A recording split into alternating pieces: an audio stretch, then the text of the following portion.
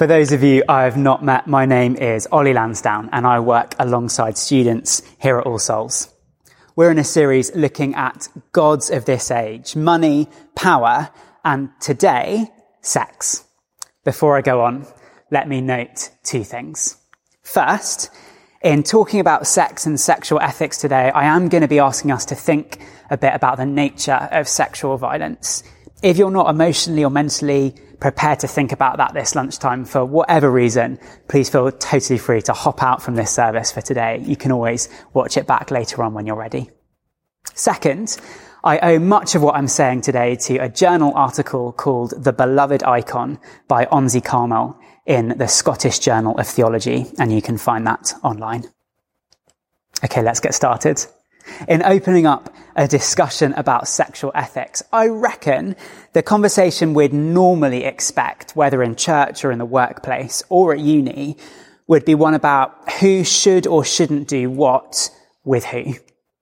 And a key principle for navigating that question of who should and shouldn't do what with who that has gained particular prominence in recent years is the principle of consent, which is a very, very, very positive step.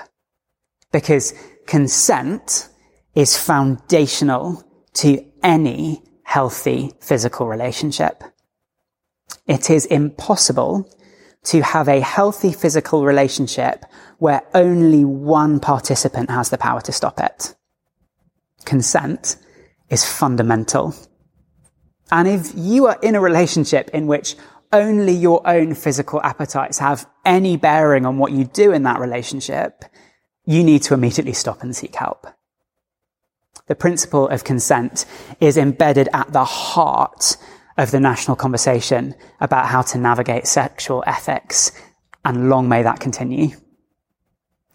But it is worth noting, consent is not enough. It's not sufficient. It is impossible for sex to be ethical without consent, but it is still possible for sex to be problematic, at least, even if you have it. Partly because consent is not a trivial concept. As soon as we talk about the principle of consent, we need to be talking about things like capacity, coercion, and cultural context. But even more fundamentally, consent is not enough because even the explicit, empowered consent of another person cannot purify our own heart's desires.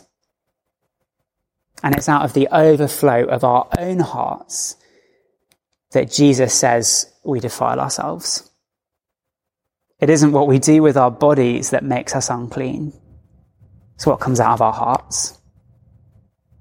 So today, I want us to do something a little bit uncomfortable. I want to invite us to scrutinize the desires of our own hearts. I want us to go a step below the choices that we each make and consider the desires that move us to will those choices. Because sex isn't just about the activity of our bodies, it's about the desires of our hearts, and actually the orientation of our souls. This lunchtime, I want to invite us to think about the place of desire in sex. What are the ethics of sexual desire? 1 Thessalonians 4 is one place to which we can go with that question. And these verses present us with an anatomy of the ethics of sexual desire, rooted in the immorality of lust. Jesus tells us that it is what comes out of our hearts that defiles us. And according to these verses, the specific defilement of sexual immorality comes out of a specifically lustful heart. The condition of the heart that leads to the defilement of sexual immorality is the passion of lust. And Paul draws that out for us by detailing what lustful sex is like. Firstly, lustful sex is exploitative. Look, if you can, at 1 Thessalonians 4, starting at verse 3. It is God's will that you should be sanctified, that you should avoid sexual immorality, that each of you should learn to control your own body in a way that is holy and honourable, not in passionate lust like the pagans, who do not know God, and that in this matter, no one should wrong or take advantage of a brother or sister. Lustful sex is exploitative. It takes advantage of other people, and whoever they are, verse 6, it does them wrong. Why? Because lust is the disease of a heart that desires to take advantage of another person for its own pleasure. It's the nature of lust to gratify itself by taking advantage of someone else to make another human being into a tool for its own gratification. So lustful sex is defiled because it is driven by a desire to exploit. You may only have exploited her in your heart, but it's what comes out of your heart that defiles you. It may have just been you in the bed with the internet, but lusting for someone via Wi-Fi doesn't cleanse your desire to exploit them. It may have been entirely consensual. It may even have been between you and your spouse. But the other person's consent cannot purify your heart's lustful desires, and neither can marriage vows. Sex driven by lust is always defiling, whoever it happens to be with, because lust desires to gratify itself by taking advantage of someone else. And it is just as wrong to desire to exploit your spouse for your own self-gratification as it is to exploit anyone else. Instrumentalizing anyone as a tool for your own gratification, to gratify your own lust, is always wrong, because lustful sex is exploitative. Paul goes on, halfway through verse 6. The Lord will punish all those who commit such sins, as we told you and warned you before. For God did not call us to be impure, but to live a holy life. Therefore, anyone who rejects this instruction does not reject a human being, but God, the very God who gives you his Holy Spirit. First, lustful sex is exploitative, and second, lustful sex is idolatrous. Lustful sex disregards the Lord because God did not call us to be impure, but to live holy lives. His instruction is for us to be sanctified and holy, not to follow our own lustful passions like the Gentiles do. But as soon as our hearts are filled with lust, with the desire to gratify ourselves by exploiting others, we have already made ourselves impure from the inside out. And when we make ourselves obedient to our own lustful passions, we disregard God's call to live a holy life, desiring self-gratification more highly than obedience to the Lord's instructions. Lustful sex makes someone else's body a vessel for my own self-worship and rejection of the Lord's instructions. Which means lustful sex is not only exploitative, it's also a profound act of idolatry. It's a rejection not only of a human being, verse 8, but of God himself. And it is, in that sense, a bitter reenactment of the fall of humanity through which all sin entered the world. Just like Adam and Eve, who saw that the fruit of the tree was desirable and pleasing to the eye and so took it against the Lord's explicit instructions, lustful sex exploitatively and idolatrously disregards the Lord's instructions, choosing instead to gratify the desires of the heart and to make another person a vessel for self-worship. Lustful sex is a reenactment of the pride and lust of the fall. And ever since the fall, sex has therefore been profoundly compromised by lust and pride. Which leaves us with a really big question. Is it actually possible to salvage sex from our own compromised desires? Is it actually possible to salvage sex from lust and pride? Because it is plausible that all sex is irretrievably compromised. It is possible that for fallen humanity, all sex is fatally compromised by lust and pride, and all sex is only ever exploitative, idolatrous self-worship. Looking around at the 21st century West, and actually at the whole history of human sexual violence, I want to suggest that we can't easily ignore that possibility. We could talk about internet porn. A 2010 study of 50 of the most popular porn films on the internet found that 88% of them contained physical violence. Internet porn is a multi-trillion-dollar industry that explicitly profits from the consumption of sexual exploitation, especially of women and children. But we could also talk about sex and nudity in film. At the 2013 Oscars, Seth MacFarlane sang a song called "We Saw Your Boobs," in which he listed 16 actresses, many of them in attendance that evening, together with the films in which they'd appeared topless.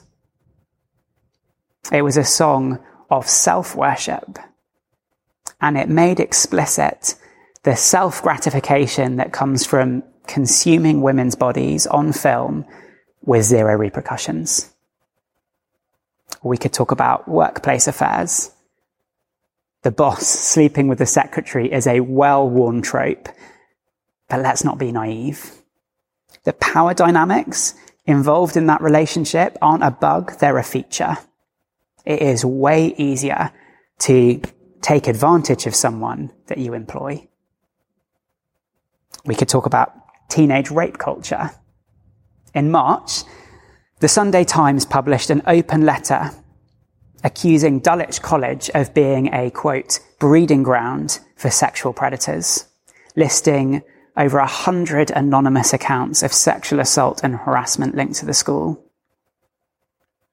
You don't get tragedies like that unless the culture in which teenagers are being raised is steeped in lust and pride. And these forms of violence don't only exist amongst teenagers. It took until 1991 before marital rape was made illegal in this country. And a recent survey found that rates of domestic violence amongst Anglicans in Australia are, tragically, actually higher than amongst the general population. Can I say at that point that if that's a present reality for you, please seek help. You can find some ways to get help at allsouls.org/safeguarding.